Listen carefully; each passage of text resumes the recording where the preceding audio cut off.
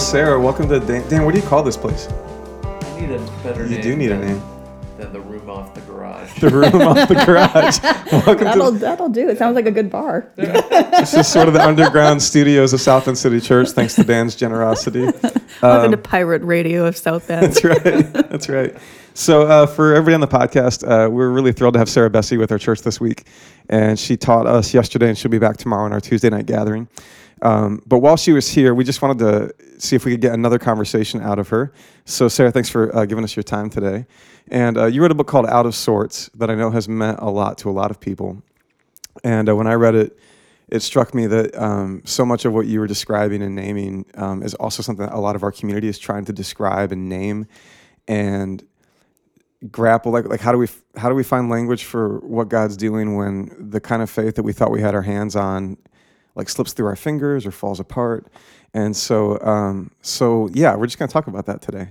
Can you take us back to like your early childhood faith experience, church, like what you might call sort of the pre-critical or the construction phase of your life with God?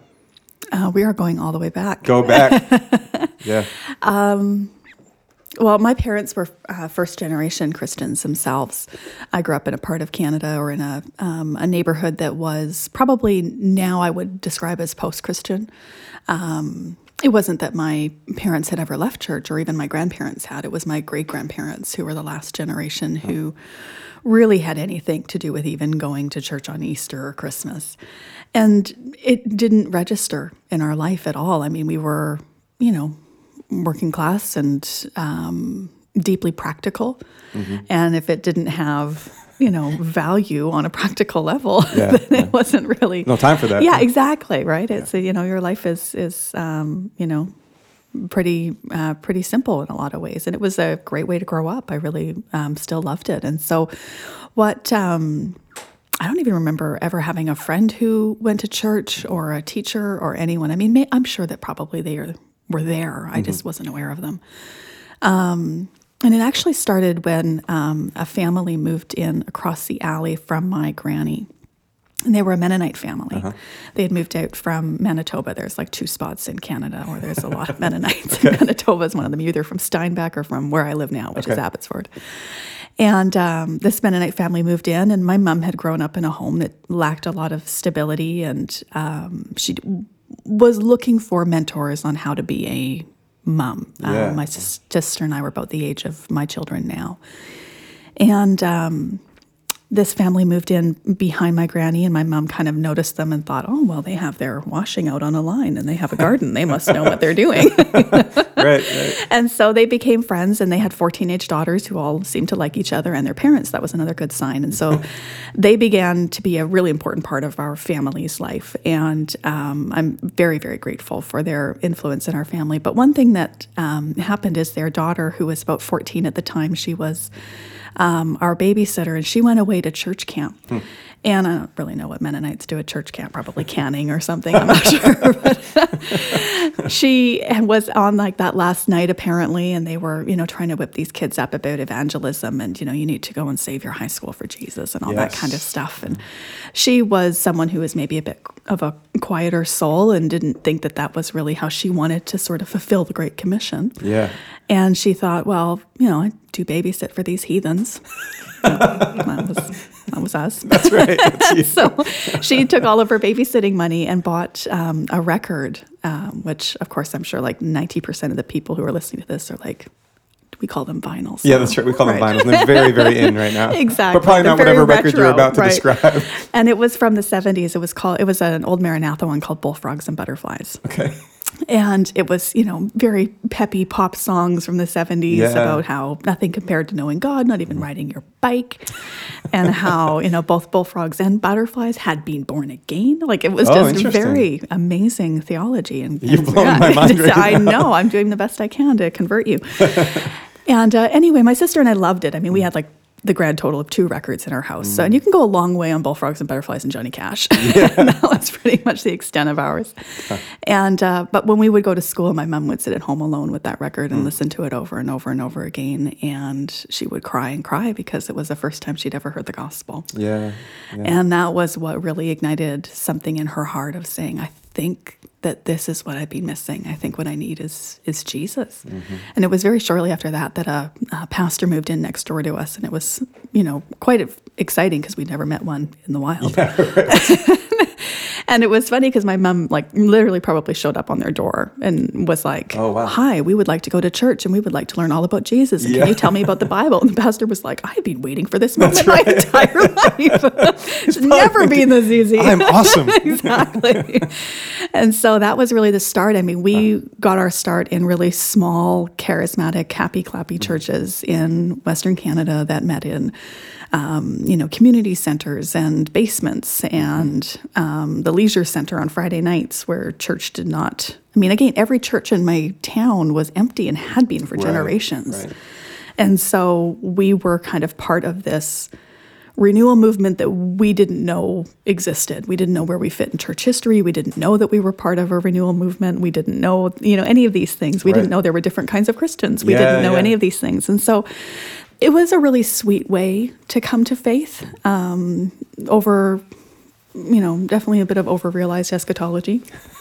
Definitely a little bit too literal. Yeah, okay. And that's for people without that kind of literacy. Like, we're talking about a way of thinking about the end of things and the way the Bible talks about them. And it was pretty literal, pretty intense. Right. I would say, looking back on it now, I would say that it would probably have a really strong fit on, it's a strain of Pentecostalism, but really influenced by the American Prosperity Movement and the Word of Faith movement as well. And it was something that honestly transformed our lives in a million ways and brought a lot of richness and goodness to us. But for me, I mean, I didn't learn a hymn until my 20s. Right. And, our liturgy were, things like, choruses that you had to sing at least 17 times for the Holy Spirit to really move, right? That's right. That's the number. Yeah. Exactly. It's like it doesn't happen at 14 times. It has to be at 17 is when you really start to feel it. That's right. Do you remember feeling at home in that kind of space pretty quickly? Like, was that something that was easy for you to find your way in? I would say yes. Yeah. I mean, if you think I'm overly earnest now, you should have seen me as a 7-year-old. And so it was, I deeply fit there and deeply loved it. I was the kid on the front row who was, dancing. I was, deeply committed to church and found a lot of meaning and life and goodness there. I think it was a number of years later, probably further into my teens and my 20s, when I really began to feel like the thing that I grappled with probably the most is that my tradition and the form of faith that I initially was given or that was initially constructed for me was what Barbara Brown Taylor calls like a solar Christian. Like it exists mainly in the light of certainty and a narrative of victory and formulas and answered prayers and if this, then that. Yes. It's a very literal form of faith. And I mean, honestly, if you are participating in that for longer than a hot second, you begin to realize that that's not actually how it is and that there are lunar seasons to your soul and to your life and to the lives of the people whom you love. Yes. And what's more is I began to realize that I met God more clearly and intimately in the seasons of, in the seasons of that shadow, that I met God more in the valleys than in the big mountaintops that we were always chasing. Yeah. And that the if-then formulas did not add up.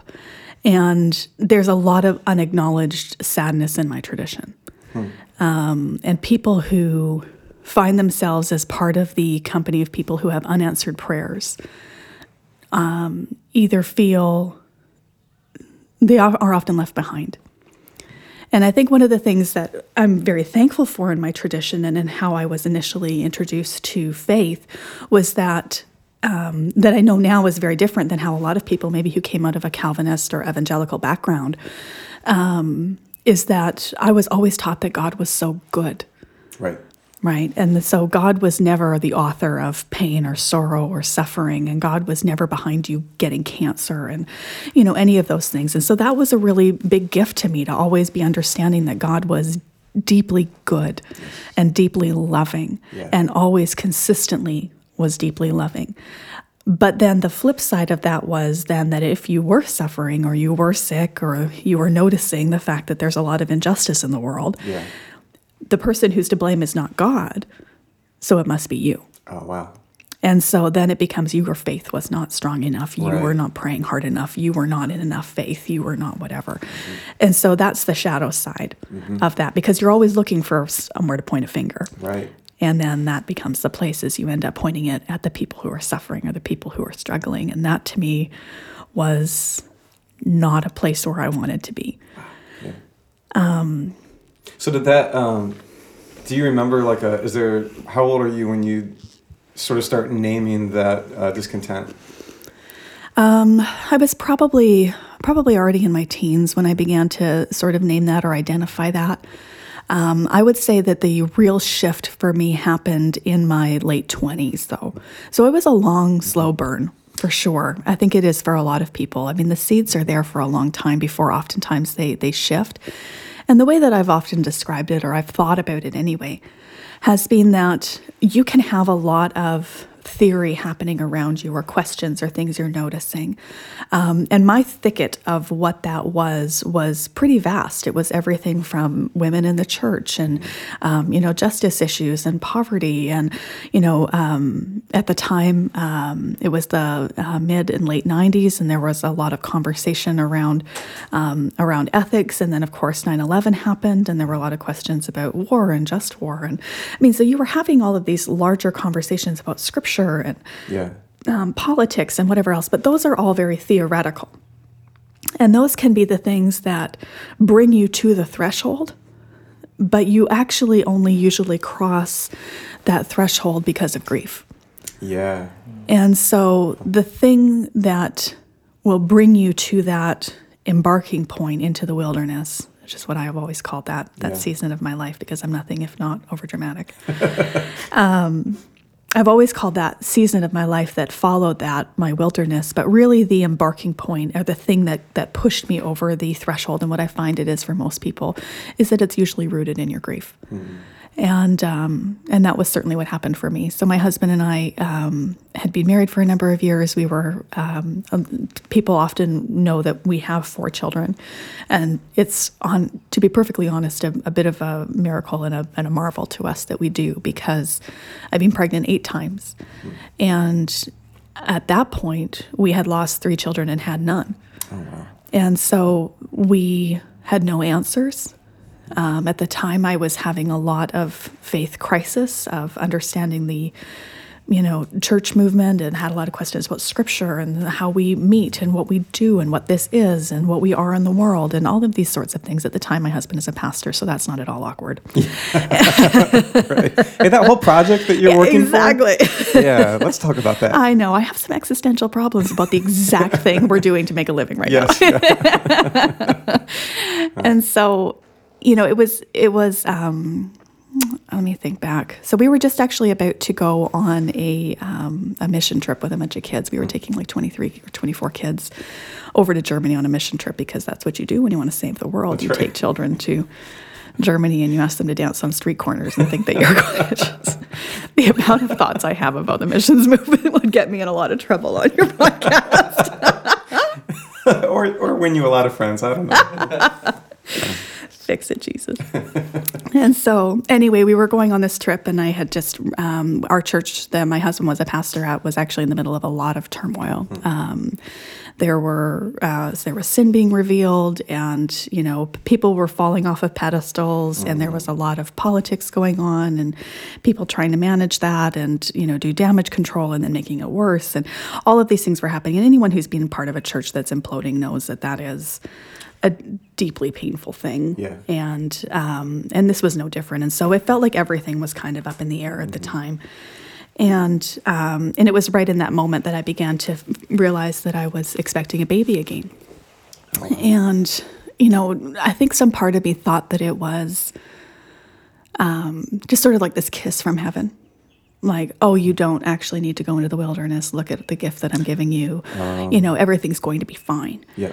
And it was probably a day before we were leaving to go to Germany that I went to the doctor again. And when you're someone like me, they like literally want to check you all the time, right? So I was going in for another appointment. And the ultrasound technician just kind of like put down her thing, and she was like, well, this baby's dead too. And so we're just going to have to, to take care of everything. And I went home, and my husband and I were laying on the floor in our bedroom, and we were weeping, and we were doing that crying where you cry so hard that like the tears are in your ears. You feel like you're swimming underwater. Because you're laying flat on your back. And we were crying, and we were trying to figure out what to do, and what to do about the trip, and what to do about the baby, and what to do about everything. And I turned to my husband, and I said, you know what? I said, I think I want to double down on this one. I think I really want to believe God for this one. I want to do everything that I know to do to see this happen the way that I think it should.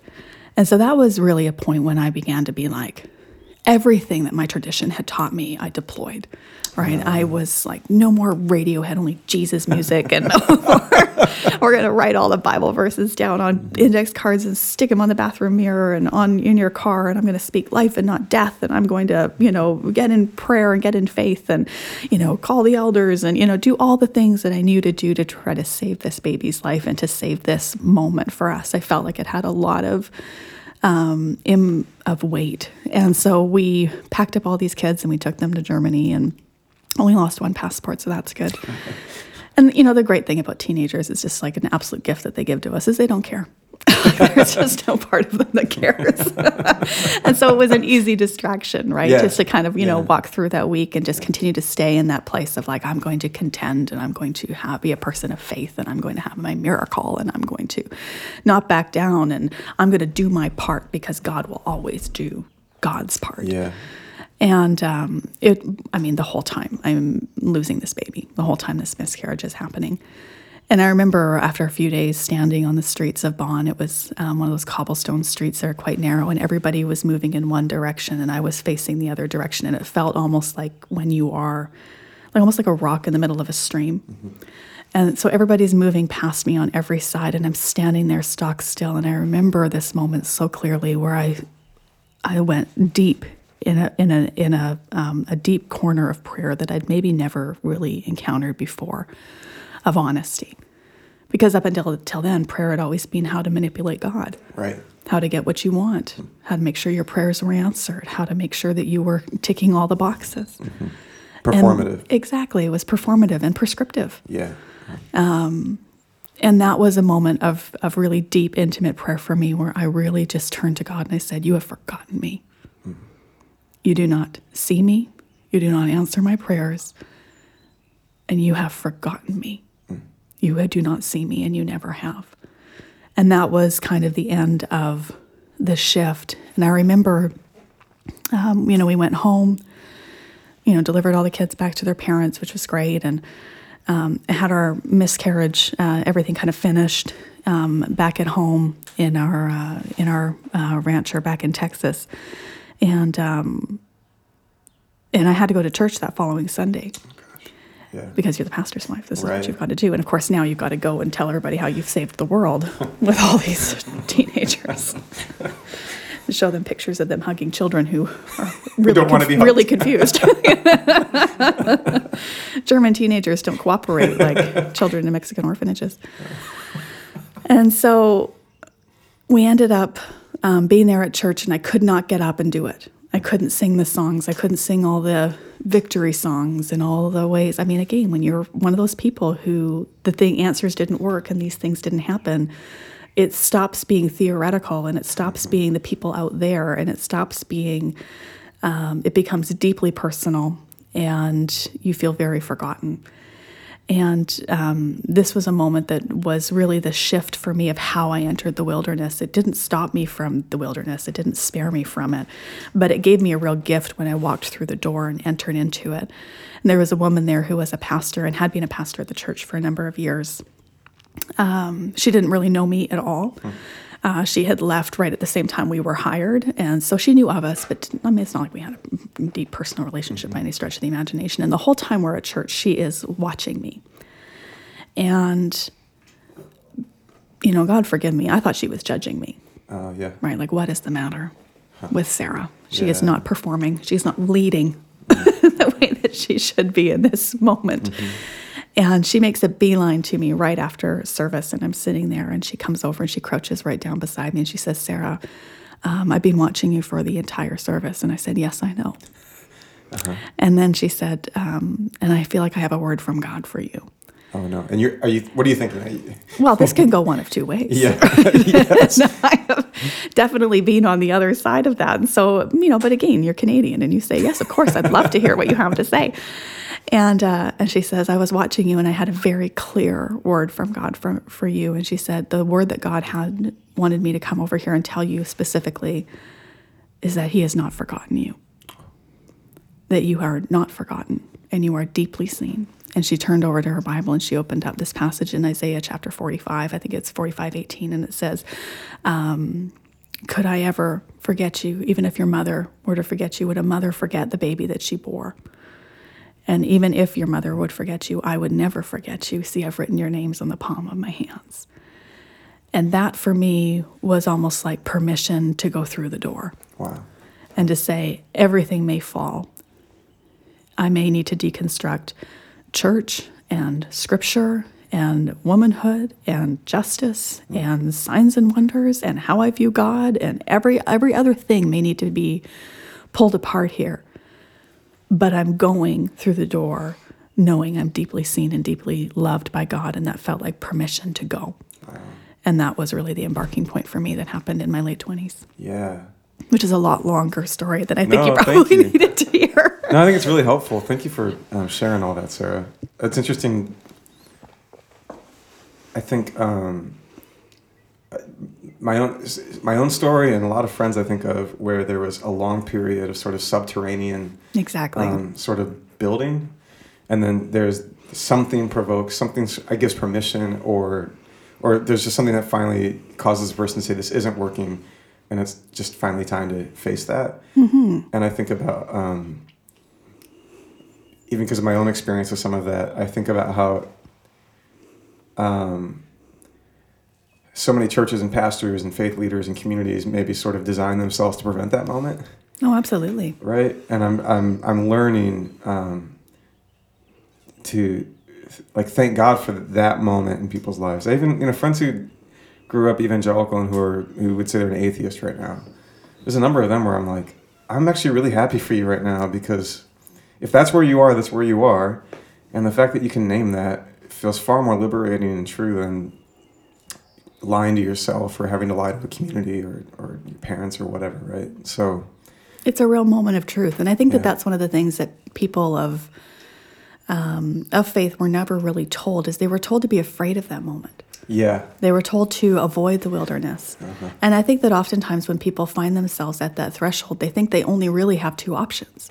That the options are to, do what I tried to do for a lot of years and what a lot of people will do, which is double down on it. yeah, I have no questions. Everything's fine. Look at how fine I am. I'm going to keep leading Bible studies and work harder, and look at how much I can dance, while Rome is burning. yeah, Or you think you have to burn the whole thing down, right. which is right. then what I chose after that moment, right? I did. I wanted to, burn the whole thing down. There's nothing here for me. There's no life here. There's no goodness here for me.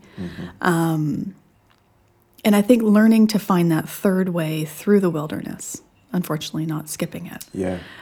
is really the thing that church has failed people on. Yeah. We don't shepherd people super well Yeah. when they want to choose that way, Yeah. when they want to choose that way through the wilderness. And, one of the things I remember reading later on in my life, especially when I was working on Out of Sorts, I was reading a lot of spiritual formation studies and things. There was one from Dr. James Fowler that talks about the 6 stages of spiritual formation. And the stage where we usually collapse is at that stage 2 or 3, that is if then, right? He calls it the mythic literal stage, which is where, and then he says quite pointedly in the study, our churches are designed for this stage. If I pray the right prayers, I'll Exactly. get the right thing. Absolutely. If I do this, and anything that threatens my way of understanding or my way of answering the questions in the world or Yeah. my, index cards of apologetics or whatever, that those things are perceived as outside threats, that you really like the authority and you really like this structure, and anything that is, everything has to kind of fit within this very organized and way of seeing the world. And then that fourth stage is that angst and pain and struggle that will often be what you are kind of launched into. But our churches function best and are almost always for people who stay in stage 3 and never progress. And so oftentimes when you progress out of stage 3 or you move into stage 4 or 5 or whatever, it's hard to find a faith community. Right. It's really hard to find people who are walking through that door and then in the wilderness with you and will shepherd you well in that space. Wow. Which is why I think it's refreshing when you do find it. Yeah. It feels like finding water in the desert. Yeah. Right? Well, I was just thinking about I was thinking about a lot of things, but I was thinking about one part of my story that I won't go too deeply into, but in a season where, like, really similar, feeling really forgotten by God, I was a biblical studies major, and so I was trying to be like a good Christian while I was really pissed at God.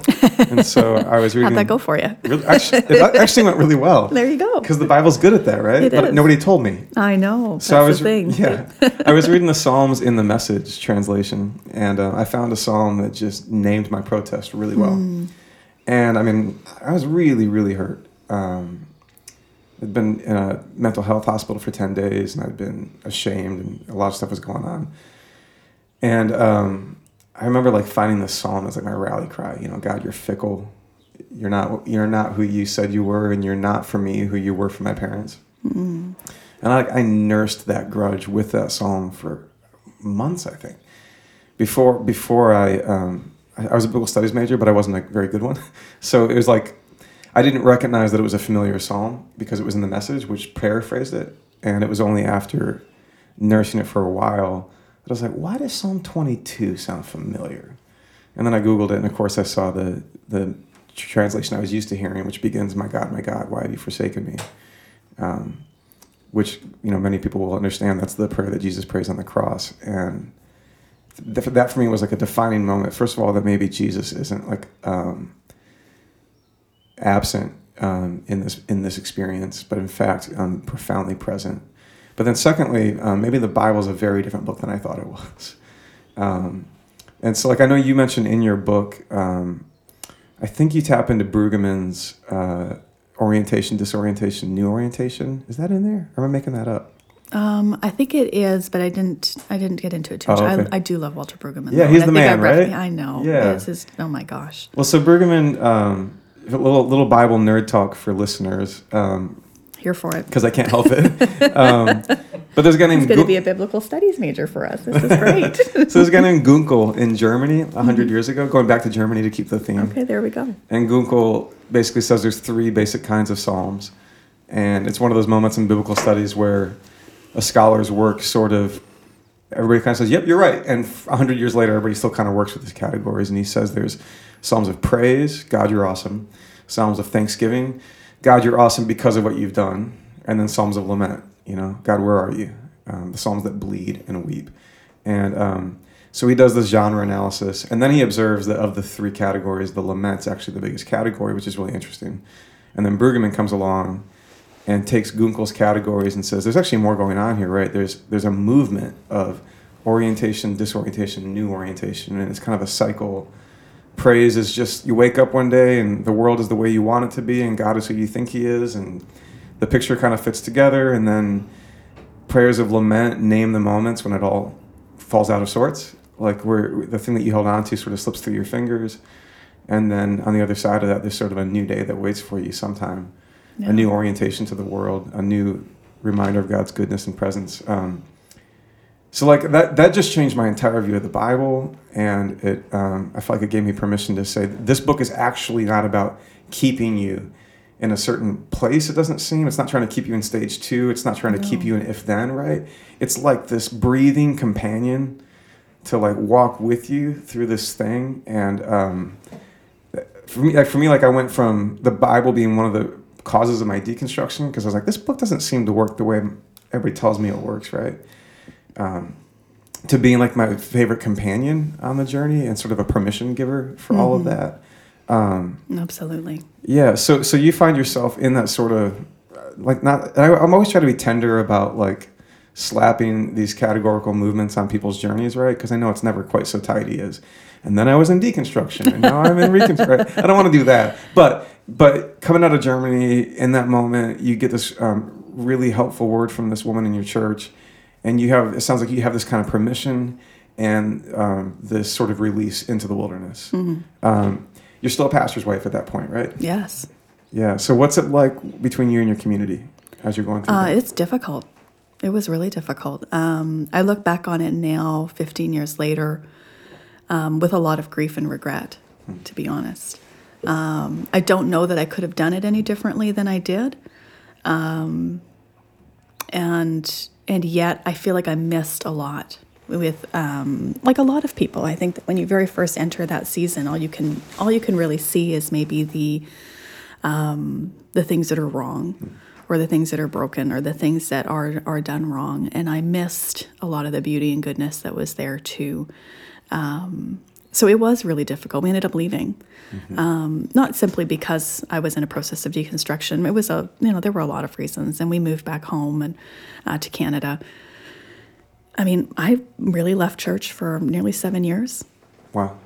The whole time my husband went back to seminary and was his reaction in this process of deconstruction that we were in, I went really hard left and went very hard towards, anti-institutionalism and, let's tear everything down and that kind of stuff. And he went really hard in the other direction towards saying, I need more authority. I need more structure. I need more learning. He began to kind of point to the problem is not this, the problem is how we did it. And so we went in two totally separate directions for a really long time. And it was difficult, right? I think that anybody who thinks that you can be in a process of deconstruction and not honestly talk about fear and about loss, and who does not have regrets on the other side of it, is probably not saying enough that's true. Yeah. Because relationships do change, and there is loss that's associated anytime you step out of the lane that you were supposed to be in. Right. And that was something that was difficult. Yeah, for sure. I mean, at the same time, I felt like my husband and I weathered it really well. He was definitely the one in the relationship who made the commitment that we did not marry each other for ministry or for certain opinions, that we married each other. Wow. And that he was not afraid. Huh. And I think that that's one of the biggest gifts we can give to people who are in transition or who are in the process of deconstruction, is to not be afraid for them. Wow. And to love them throughout without a sense of fear to it. Yeah. And give them almost the gift of our faith and our confidence and our constancy. Did you and your husband have to find other things that you held in common that maybe the volume wasn't turned up on them prior? Yeah, absolutely. And I mean, and he was definitely a good conversation partner for me as I was going through these things. And, I would be reading and I would be, challenging, and I would be in places, and the whole time he's also learning and being challenged, but in a very different direction. And so we ended up, diverging really hard, but then because we were in conversation the whole time and deeply faithful to each other, we moved towards one another again from different directions. Yeah. And I mean, we've landed at a place now. I mean, we've been married for 17 years and together for 20. We often joke that we have both been married to like half a dozen different people. There was the blue phase. Exactly. There have been so many different versions of each other, and he didn't stay the same. Yeah. He was in his own process of deconstruction. It just looked really, really different than mine. And learning to give each other the gift of allowing each other to change I think has been one of the strengths that we ended up finding. Yeah. That was a tremendous gift that we were able to give to each other and able to weather that season well. Not perfectly, but definitely better than I think people would have expected from the outside when you are diverging so much in your expressions of faith or your way of understanding God. There was also a lot of respect for each other's journeys. Yeah. And that was helpful.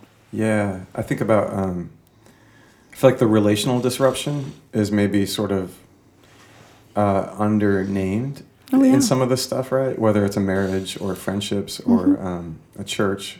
Well, people act like it's all happening internally just to you. Right. And it's not, Yeah. right? It has a deep effect on your parents. Yeah. It has, or the people whomever it is who introduced you to faith, who built the edifices that now you are so urgently tearing down. It has an effect on the people with whom you've been in community or been worshiping alongside of it. I can't tell you the number of, concerned emails and conversations I had with people who wanted to make sure I was not going too far. Yeah. And so that's part of it. That's part of being a person. And I don't think that when you're in the process of deconstruction, it's hard to be gracious with people who are afraid for you. Yeah. And it is hard to have patience for their fear and their worry because you are pushing up against a boundary that they've been taught never should be pushed against. And so if you can, while you are in the process of deconstruction, find something in you to have some tenderness or empathy for their worry and their fear, that's great, but most of us can't, right? And so... Yeah. Do you think, you mentioned their fear for you. I also often think about sort of analogously, like from what I understand, like in a relationship, when one person names their shame, one of the reasons that's hard for the other person is because that other person also has shame. And for it to be named threatens them with their own shame. Like, do you think there's also... I'm afraid for you if you're going through this sort of evolution of faith, but I'm also... You being in my faith, like me having to watch you go through that is confronting me with the fact that I may not be quite as certain as I like to think I am. Oh, yeah, it's absolutely a threat. Yeah. Right? And sometimes it's hard to perceive that threat when you're in the midst of it. I think that when you're very invested in it's fine, everything's fine, it's very hard when someone comes along and says, it's not fine. Yeah. Wow. It is not fine. Yeah. And so, because then all of a sudden you have to think, well, maybe it's not fine. Yeah. Maybe it's not fine. Maybe the way we do things, or maybe the way that I've been doing this, or the way that this is not fine. Yeah.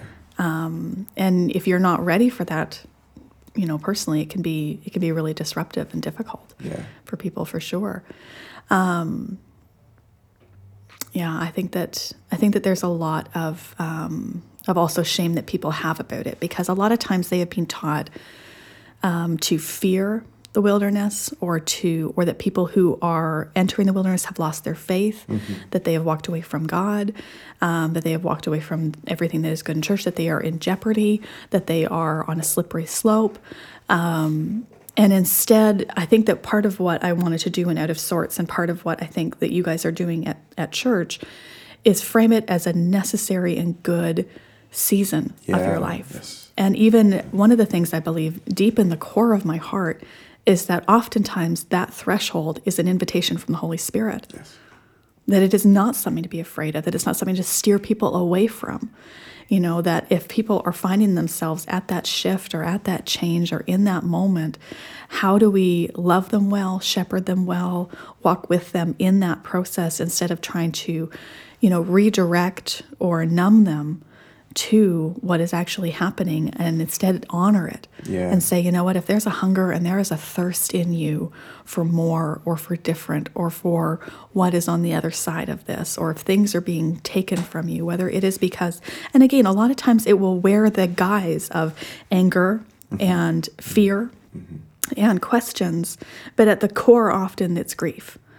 And so when you instead are saying, you can honor that, and you can cross over that threshold with our love and with our blessing and with our understanding that this is a necessary and good part of your spiritual formation, and that there's life on the other side of it. You are not losing us, and you are not losing God simply because you have entered into this space of feeling like everything you knew about God is disappearing like steam on a mirror. Yeah. Yeah, I think about. I know you and I just mentioned this before we hit record, but for South Bend City Church, we've said before that I kind of joke about it, and I got to be careful how I joke about it. But we call ourselves a community of grace and peace for our city and the world. But I kind of have a secret identity statement for our church, which is South Bend City Church, a great place to lose your faith.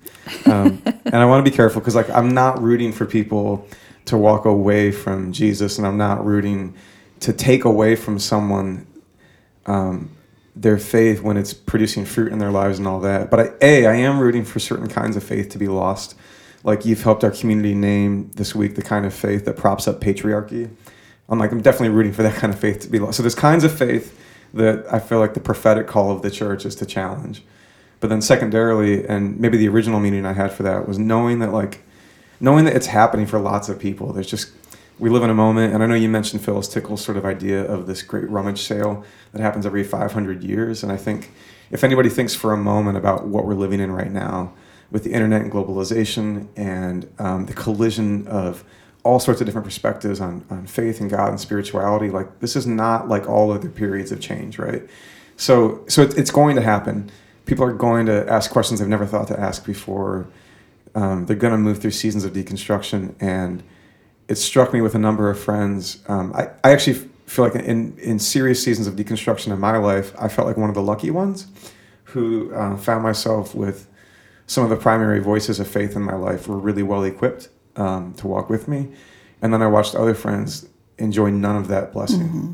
And at the very moment, lonely. Yeah, it's like sadistic that at the very moment that the ground beneath your feet quakes because the way that you put the whole world together doesn't work anymore, like, that's traumatic enough.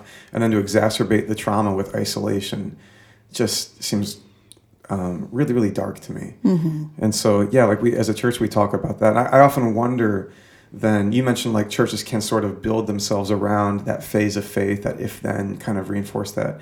I'm always asking myself, like, okay, so what is it, like, in the operating system of a community, right? Like, what do we install? What do we do here to be the kind of community that can sort of walk in maturity with one another? Like, one thing I've been thinking about is, and I wonder if you could speak to this if you've had any experience with it, but like, I grew up in a church that was, worship songs and sermons, and there's a lot of belief content there, right? Which, like, at the end of the day, it felt like what held us together was agreement on a lot of things. And then it begs the question, can a community hold together without those agreements, right? And so I think about the sacraments, for example, as an experience of unity for the church that doesn't really require a lot of agreement, mm-hmm. which I love, right? So, like, I've just been wondering about how does a community sort of organize itself in a way that it's more nimble and it's more even kind of flexible, right? Like, hey, we can stretch and make room for you here as you walk in and you say, I don't believe any of this today. And mm-hmm. we can stretch and make room for you who feels just profoundly connected to this faith and the life of God in your life and all that. Like, have you seen churches, or even like in your own church experience, is there any way that you could describe what helps the church be good at that? That's a great question. I have seen churches that have done it well, and I have seen churches that have not. And I think exactly what you're expressing is often the core of it, is even this sense of it's even in the spirit of the church, mm-hmm. that it's not the enemy. Yeah. Right. And even that being communicated, even if there is, and that being a place of welcome or a place that's actually being named, I think is deeply important for people. Mm. I think one of the things that often we find too, those of us who have been in a process of deconstruction or are staunchly there, will often, be resentful or bitter towards the people who built the edifice that we are tearing down.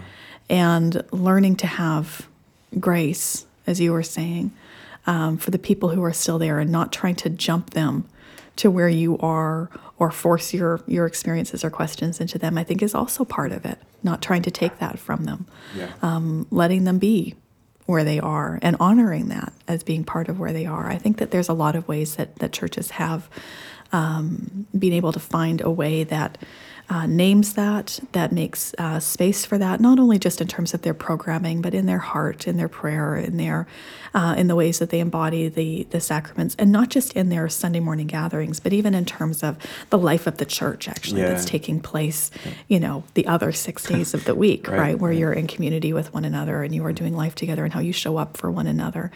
It moves from being theoretical to being, I'm here. Mm-hmm. Right, and having that almost that ministry of presence, and honestly, I mean, maybe we've churchied up words too much. Learning how to be a person, learning how to be a friend.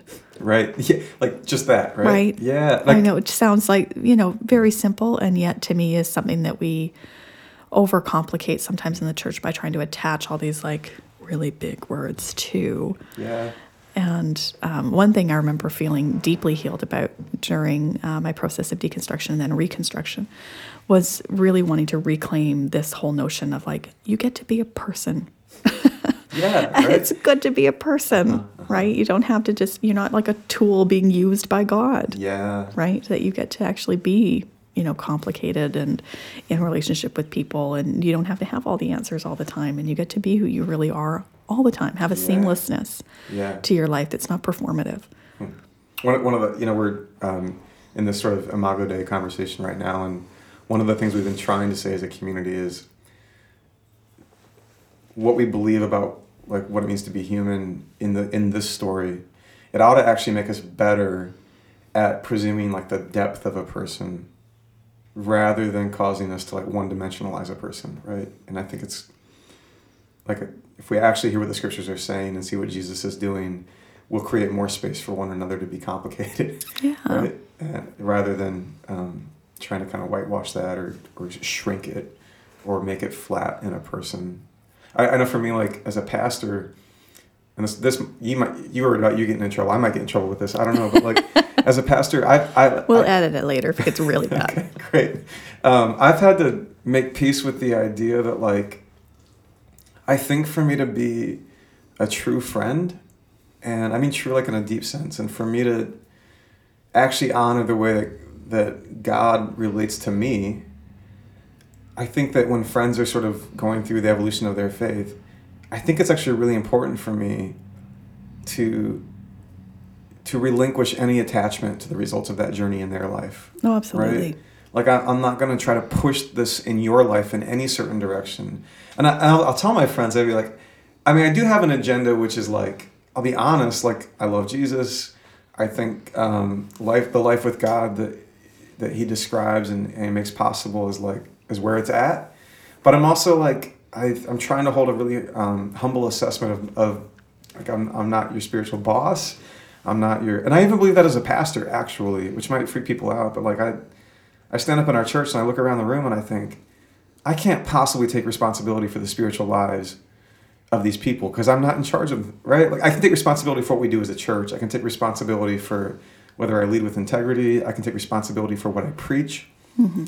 But I know I'm just fooling myself if I think, right, that I can drive the results of that journey in somebody else's life. And I remember I had a moment when I was wrestling with friends because I thought it was my job to like fix them, and to get them back or whatever. And I had a moment in prayer where like a clarity broke in, and I'll kind of like stake my life on this conviction, which is that at the end of my life, like I don't think God's going to ask me if I changed them. Mm-hmm. I actually think God's going to ask me if I love them. Like I really believe that difference, And when that clarity settled in, then I realized, oh, this is helping me be a much better companion. And I actually am getting to see God do more through these friendships than when I was trying to like white knuckle and force this like thing for them, right? And for the church too, I wonder about how we could embody that, which is a little confusing for people, I think, maybe, because it's like, well, don't we have an agenda? Well, yeah. And I think that it's very, it's disruptive and it's different for people who are used to, having that sort of structure or having that sort of expectation. And I think that that's so key. I love how you express that. I really, really like that. I think that that too, what it ends up triggering in us sometimes that is worth looking at, or at least making space for, is why we feel that. And oftentimes it's because we have a vision of who God is.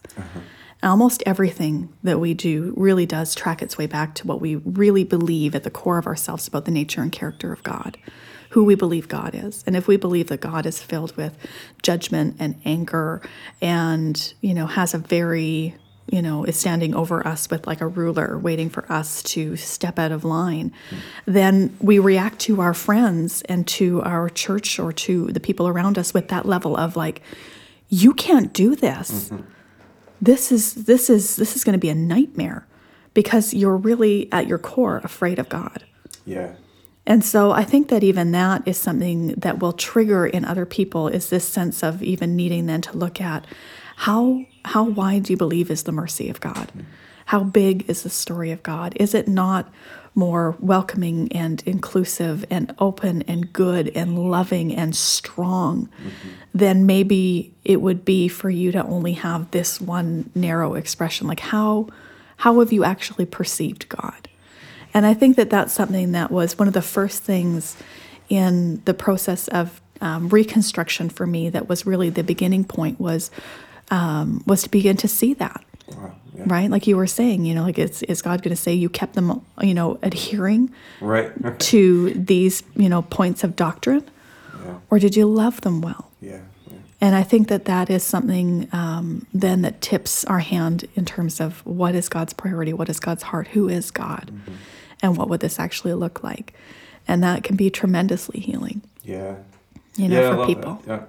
Yeah. I'm finding that if I can truly relinquish that one thing, that in the long run, the posture that it allows in me is actually creating the opportunity to at times, like to give a reason for my faith, right? And to be transparent about what I believe and why I believe it, but without any of that energy. And I'm finding more fruit from that. And, not having a cherished outcome of it having to look the way that it did, even for you. Yeah. I think is part of it. And also, I think being able to take a long view. Yes. Of being able to say, well, you're here right now, and that's great. Just like I'm here right now, and that's great. Yeah, that's right. But you are never done evolving. You're never done shifting. You're never done sorting through those things like we were talking about with the rummage sale, metaphor. And that's one of the things I think that's so, illuminating even within that metaphor from Phyllis Tickle is this notion of like the church as an institution might be in that process of a rummage sale, of figuring out what to keep and what to toss and what needs to be reclaimed and what needs, how we're going to move into this next season of life and shift. And there's a lot of health on the other side of it, even if the old remains in some capacity. But at the end of the day, the reason why the church is doing that is because we are doing that. Yeah. And we are the church. Yeah. And we are the ones who are in that process. And it's deeply personal, even though it's happening on a macro level as well. All right, so I do want to talk a little bit about like what life and faith feel like today for you, and I've got a few sort of particular questions within that. But I think you said 7 years where you weren't in on church. Is that right? Yeah. And then I know you describe a different experience of faith today than the one that you were walking through in that season. How would you describe that? That's a good question. I think that like a lot of things, there is, let me think for a minute. There's a lot of complication to the process. And I think that's something that a lot of people would maybe struggle with, is saying it has to be either one or the other. And instead what I end up finding is that there's a lot of overlap. Like I was still in a process of deconstruction while I was still beginning the process of reconstruction. Yeah. If that makes sense. And so the things that we're rebuilding, and honestly, I think the place where I probably really began to rebuild was around deciding to actually follow Jesus, which should not have been the revelation that it was. But it is, right? Which sounds, no. I know, it sounds dumb though, right? Like only if people haven't been there, I think. But I think a lot of people relate. They're like, oh, I could actually follow Jesus. Yeah, I could do that, Yeah, right? yeah. Well, what's funny is I remember coming across this one phrase. It was by a writer named Michael Spencer. He was known as the Internet monk back in the Wild West days of the Internet. He's passed away now, but he used to say, call it churchianity. That we were really good at churchianity, and very few of us were really good at Christianity. And I remember having this huge break with the name Christian. Like, I just could not even use it to describe myself any longer. I was like, calling myself a Christian right now, taking that label, feels like I am in agreement with all these people that I think are wrong. I mean, politically and in, justice conversations. I mean, because again, one of those things that happens with grief is when your heart breaks, anything and everybody falls in, and you begin to realize and pay attention to the fact that your own small story is not the only story that's going on in the world. It's amazing. And so, awakening to that is part of it. And I felt like I couldn't use the name Christian any longer in good conscience to describe myself. And so I began just kind of being like, well, I'm a follower of Jesus, which again, there's no difference in theory. Right. And yet for me, it was like, I remember, it was so funny now. I look back on it now and it just blessed my own heart, because I remember having literally this moment of clarity of saying, well, if I'm going to call myself a follower of Jesus, I should figure out who he is. Yeah. And that was really the beginning point of me saying, okay, so if I'm not this, then who is Jesus? And what would this look like? And so I began, really where any good Protestant would begin, which is in the Bible. And like any charismatic, it was sloppy and experiential.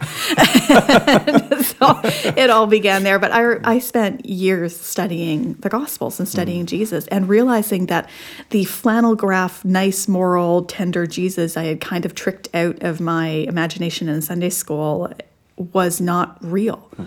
And in fact, I would read things and be like, I think Jesus is kind of being a jerk. Yeah. Right? And I would be like, this doesn't seem like, well, what does this mean? And how does this work? And what does this look like? And really beginning to unpack that. And so for me, Reconstruction was really centered on who's Jesus.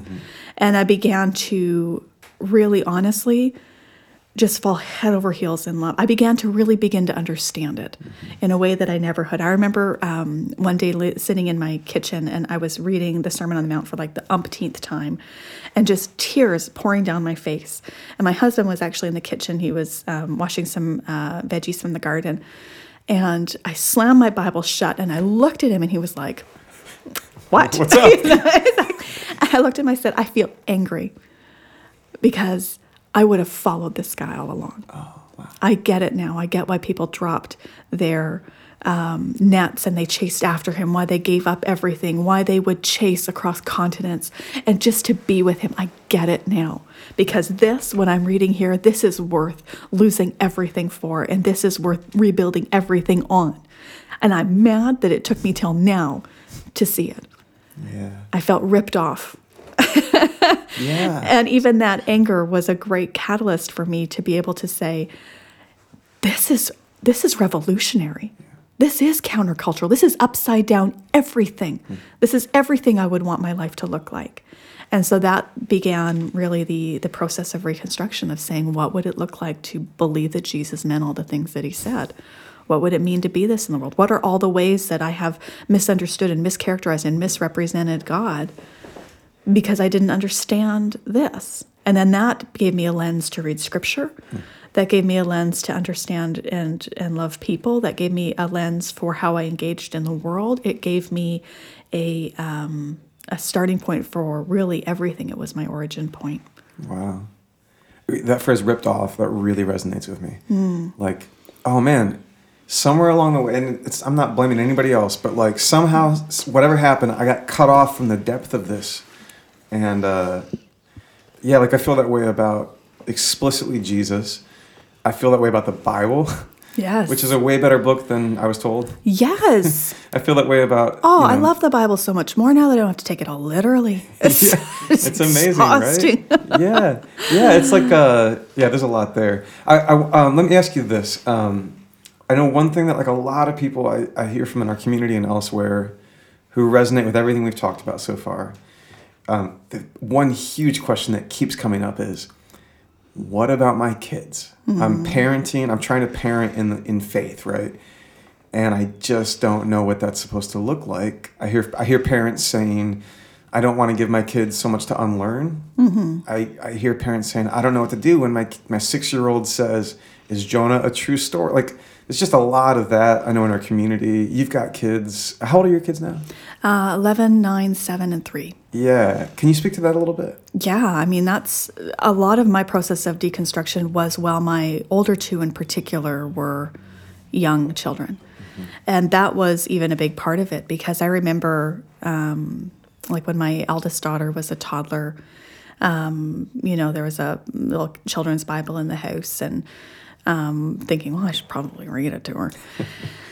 And us reading like the story of Noah, which is, again, something that's, quite common in children's Sunday schools, and people put it on the nursery walls and do all these kinds of things. And my little daughter looking up at me and being like, did God kill those people, Mom? Yeah. And I was like, damn it.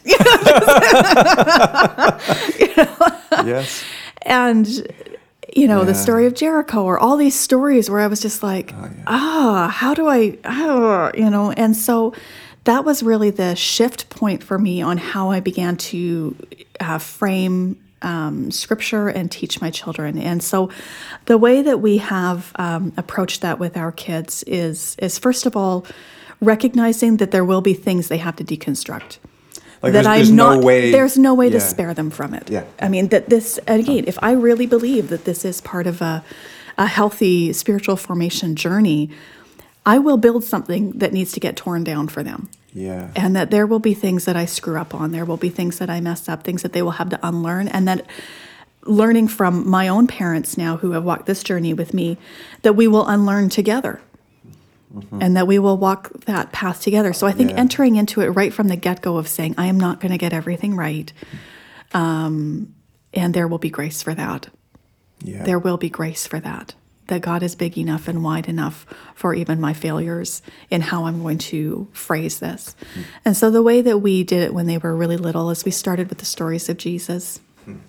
And we started with where we wanted them to begin, rather than starting with things that maybe they would need to understand later. And that's very different than how a lot of people were introduced to faith. They're introduced with, Old Testament stories. Right. And instead we have framed it by things like God loves you, and that, this is what this looks like, and here's why it happened. And I mean, the truth is that, it will be done imperfectly.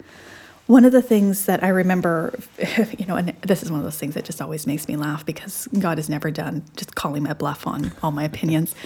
When my eldest daughter was quite young, I remember having very strong opinions about, I'm never going to ask my children to invite Jesus into their heart. Like, that is just not happening in my house any longer. Like, that's just not going to be there. And then when my daughter was like 4 or 5, we were having a conversation at bedtime, and, it was a really sweet and intimate conversation about some things. And just out of the blue, she just looked at me and she says, Mom, when I really want to have my heart filled with good things, I invite Jesus into my heart. And I was like, wow. Of course you do. Yeah.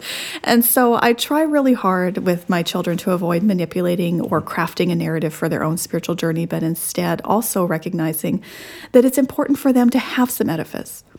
I think one of the things that oftentimes we do wrong is we try to shoulder our children with our own spiritual baggage. And they don't have that. Yeah. They don't have my baggage. They don't have my things that are going on.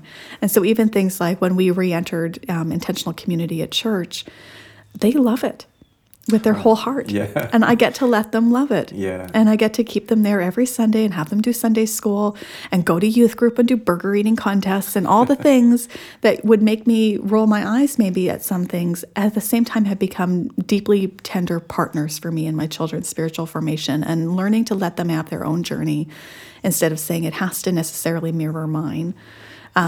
Giving them a place to start from, I think, is very key to have children feeling, secure and feeling rooted and grounded in something. Yeah. And so we try to keep them, connected to the larger story of God. We try to keep them connected to the larger story in the world, give them a local and a global awareness. and keep conversations very open, while at the same time recognizing that we do things differently than a lot of Christians. And those are conversations we have, especially now that my children are getting older, that they're noticing the differences between us and some of their friends at, a church or wherever.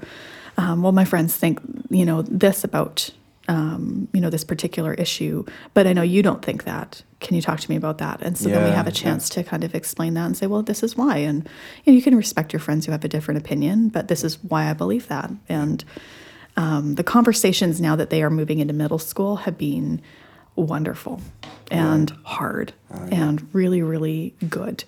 I had a lot of angst when they were little, and now I feel a lot of joy of watching them have their own relationship with God. Especially, I think that's one thing, too, that I began to realize is that I didn't have to manipulate or craft it because God was at work with them. Yeah, and I'm a partner with that. It's not something I'm imposing upon them. Yes. That God is always with them and around them and loving them. And I'm a partner with that rather than someone who's like imposing it on them from the outside. It's existing within them already. Yeah. That's another one of those like very orthodox things to say. Is it? But it's like, I think like, who knew I was so orthodox? But you know what I mean? Like the idea that God is a primary agent Yes. in loving and forming and leading people into faith. It's a very orthodox thing to say, but if you take it seriously, it gives so much permission. Right? It does. Yeah, I love that. Yeah, it does. And I think as parents, it's good for us to recognize. I think that sometimes we've been sold this bill of goods that like, if you do this with your kids, then they will do this. And that's just not how it works. Yeah. That is not how it works. And the people I look around me, the other thing that's been deeply helpful for me as a parent is to look around at parents and kids in my community or in my life that I think are real. And I like their relationship and I like the way that they are. And I get around those parents and I talk to them and I ask them. And when things come up, I'm asking and I'm paying attention. There's no part of me that thinks I have it figured out or that I'm going to do it all right. And so I look for kids that are, teenagers or adult children that look like they all like each other and they, have a good relationship with their parents. And I talk to them a lot, even though it looks very different than maybe what other people's outside view of what, a successful and child would look like. I watch for those people and I listen to them. Yeah. Well, that's super helpful. Sarah, I feel like you being here this week has been a real gift to our church just to help us take Jesus really seriously and to hear clearly some of what he's saying and doing. So the way you're speaking to our community about Jesus' love of the image of God in women and what they are here to give the world and to give the church, I'm so grateful. And for you to put some language around a journey today that I think a lot of people are navigating themselves, like I'm super grateful. So thanks for making the trip. And thanks for giving us the time today. Yeah, thank you for inviting me. It has just been a joy. I've loved my time with you all. Thank you. You bet.